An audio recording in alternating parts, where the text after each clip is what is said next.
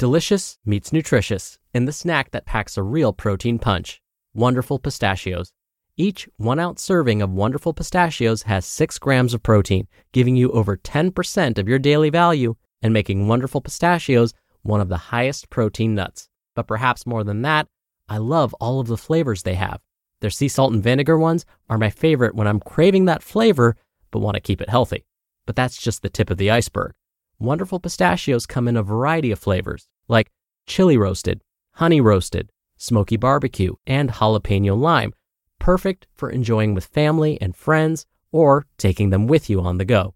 Whether you're a pistachio purist who loves cracking open every nut, or you prefer the convenience of no-shells pistachios, Wonderful Pistachios has got you covered.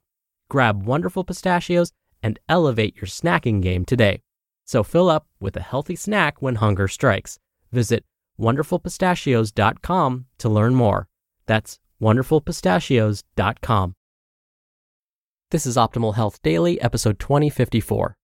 4 Reasons to Ditch the Fitness Tracker and Listen to Your Body, Part 2, by Julia Steier of DietSpotlight.com. And I'm Dr. Neil. Welcome back to Optimal Health Daily, or welcome for the first time if you're new here. This is the podcast where I act as your very own personal narrator and read to you from some of the most popular health and fitness blogs online. Now, for a lot more blogs being narrated for you, check out Optimal Living Daily. You can search and find that podcast wherever you're listening to this. Now, today's episode is part 2 of a longer post. If you missed part 1, then I recommend going back and listening to that first. That's episode 2053. But if you're all caught up, let's get right to part 2 and continue optimizing your life. 4 Reasons to Ditch the Fitness Tracker and Listen to Your Body, Part 2, by Julia Steier of DietSpotlight.com. Reason number 3. Fitness tracker challenges may lead to overtraining syndrome.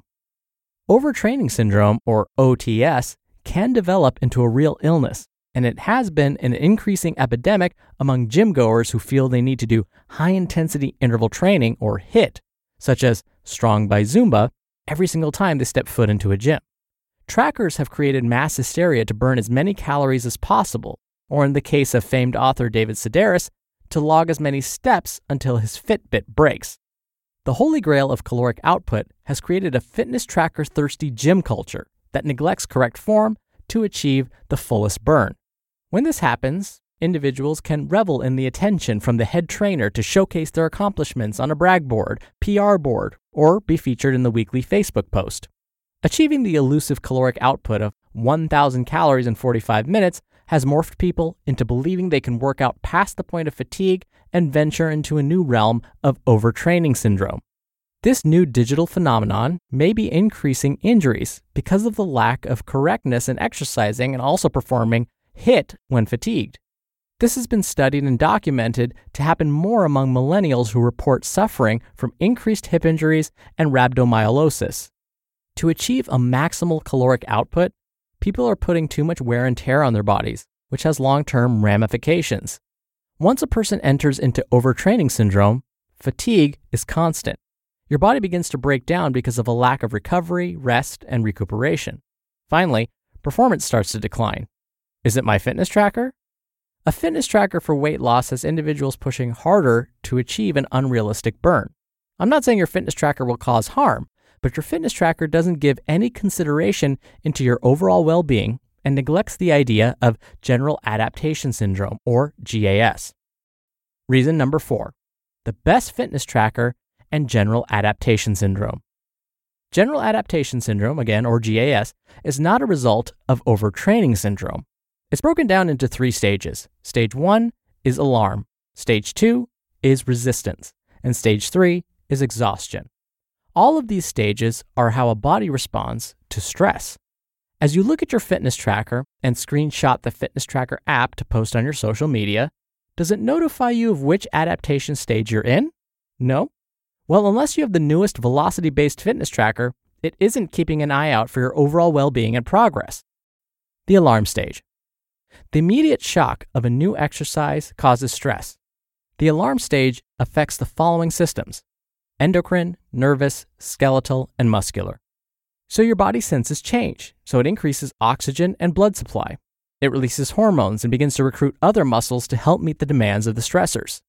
Often, there is a delayed onset of muscle soreness, or DOMS, in the alarm phase. The alarm phase can change depending on the acute variable applied to a workout, like incorporating suspension training. But then again, your fitness tracker doesn't realize the importance of recruiting motor units. It's made to keep heart rate and track calorie burn.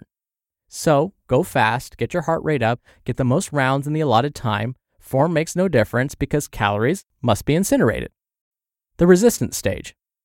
When your body becomes familiar with the stress and has figured out how to distribute blood and oxygen throughout the body properly, and your cortisol or stress hormone levels begin to level off, and finally, your muscular system recruits the proper muscles to handle the stress.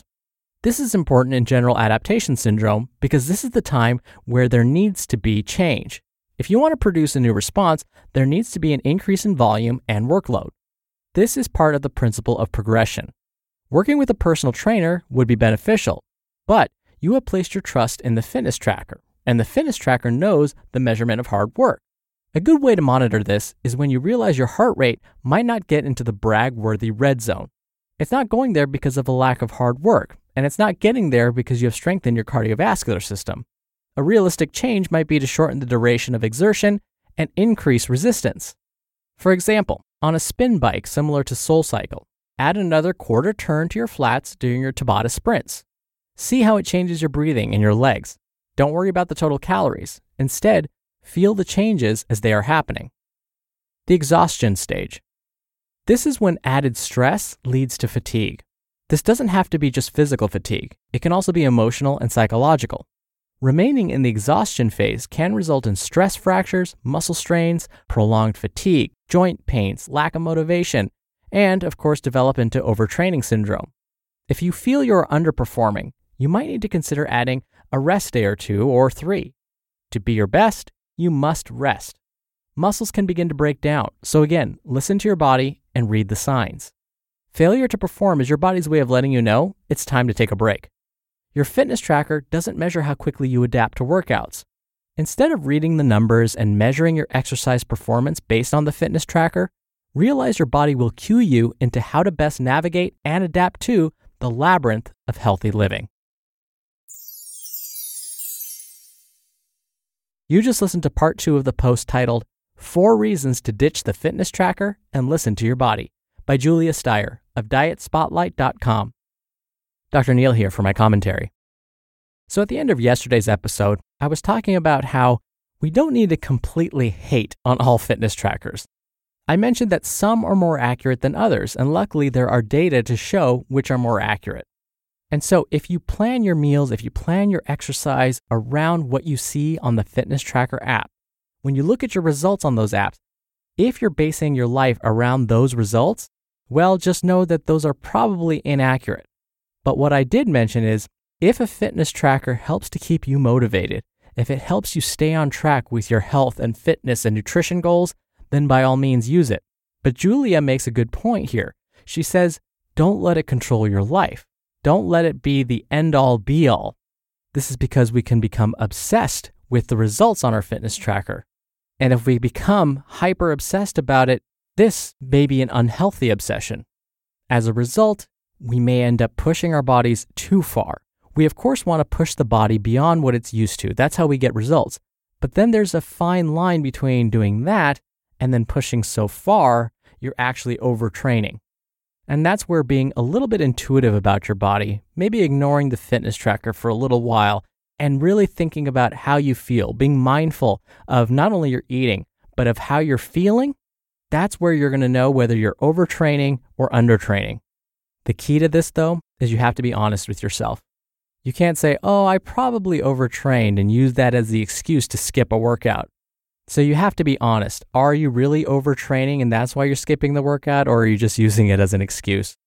For me, what I've realized is after almost, 20 years of working out, I have a very intuitive sense of what workout I feel I need to do today. I basically stopped writing down every single workout I'm doing because when I'm ready to start my workout, intuitively, I kind of know which muscles I need to work or whether I just need to do some cardio today. It becomes really instinctual, and that's what's really cool about it. But again, that takes time. And so I only learned all of this by pushing my body way too far, getting injured, getting sick because of overtraining. So it has taken me some time to hone this. But if you stick to it, you'll get to that point too. But again, honesty is required. All right, that's enough out of me. Thanks for being here. Thanks for listening every day. And I'll have a bonus episode for you in just a moment. So I'll see you there where your optimal life awaits.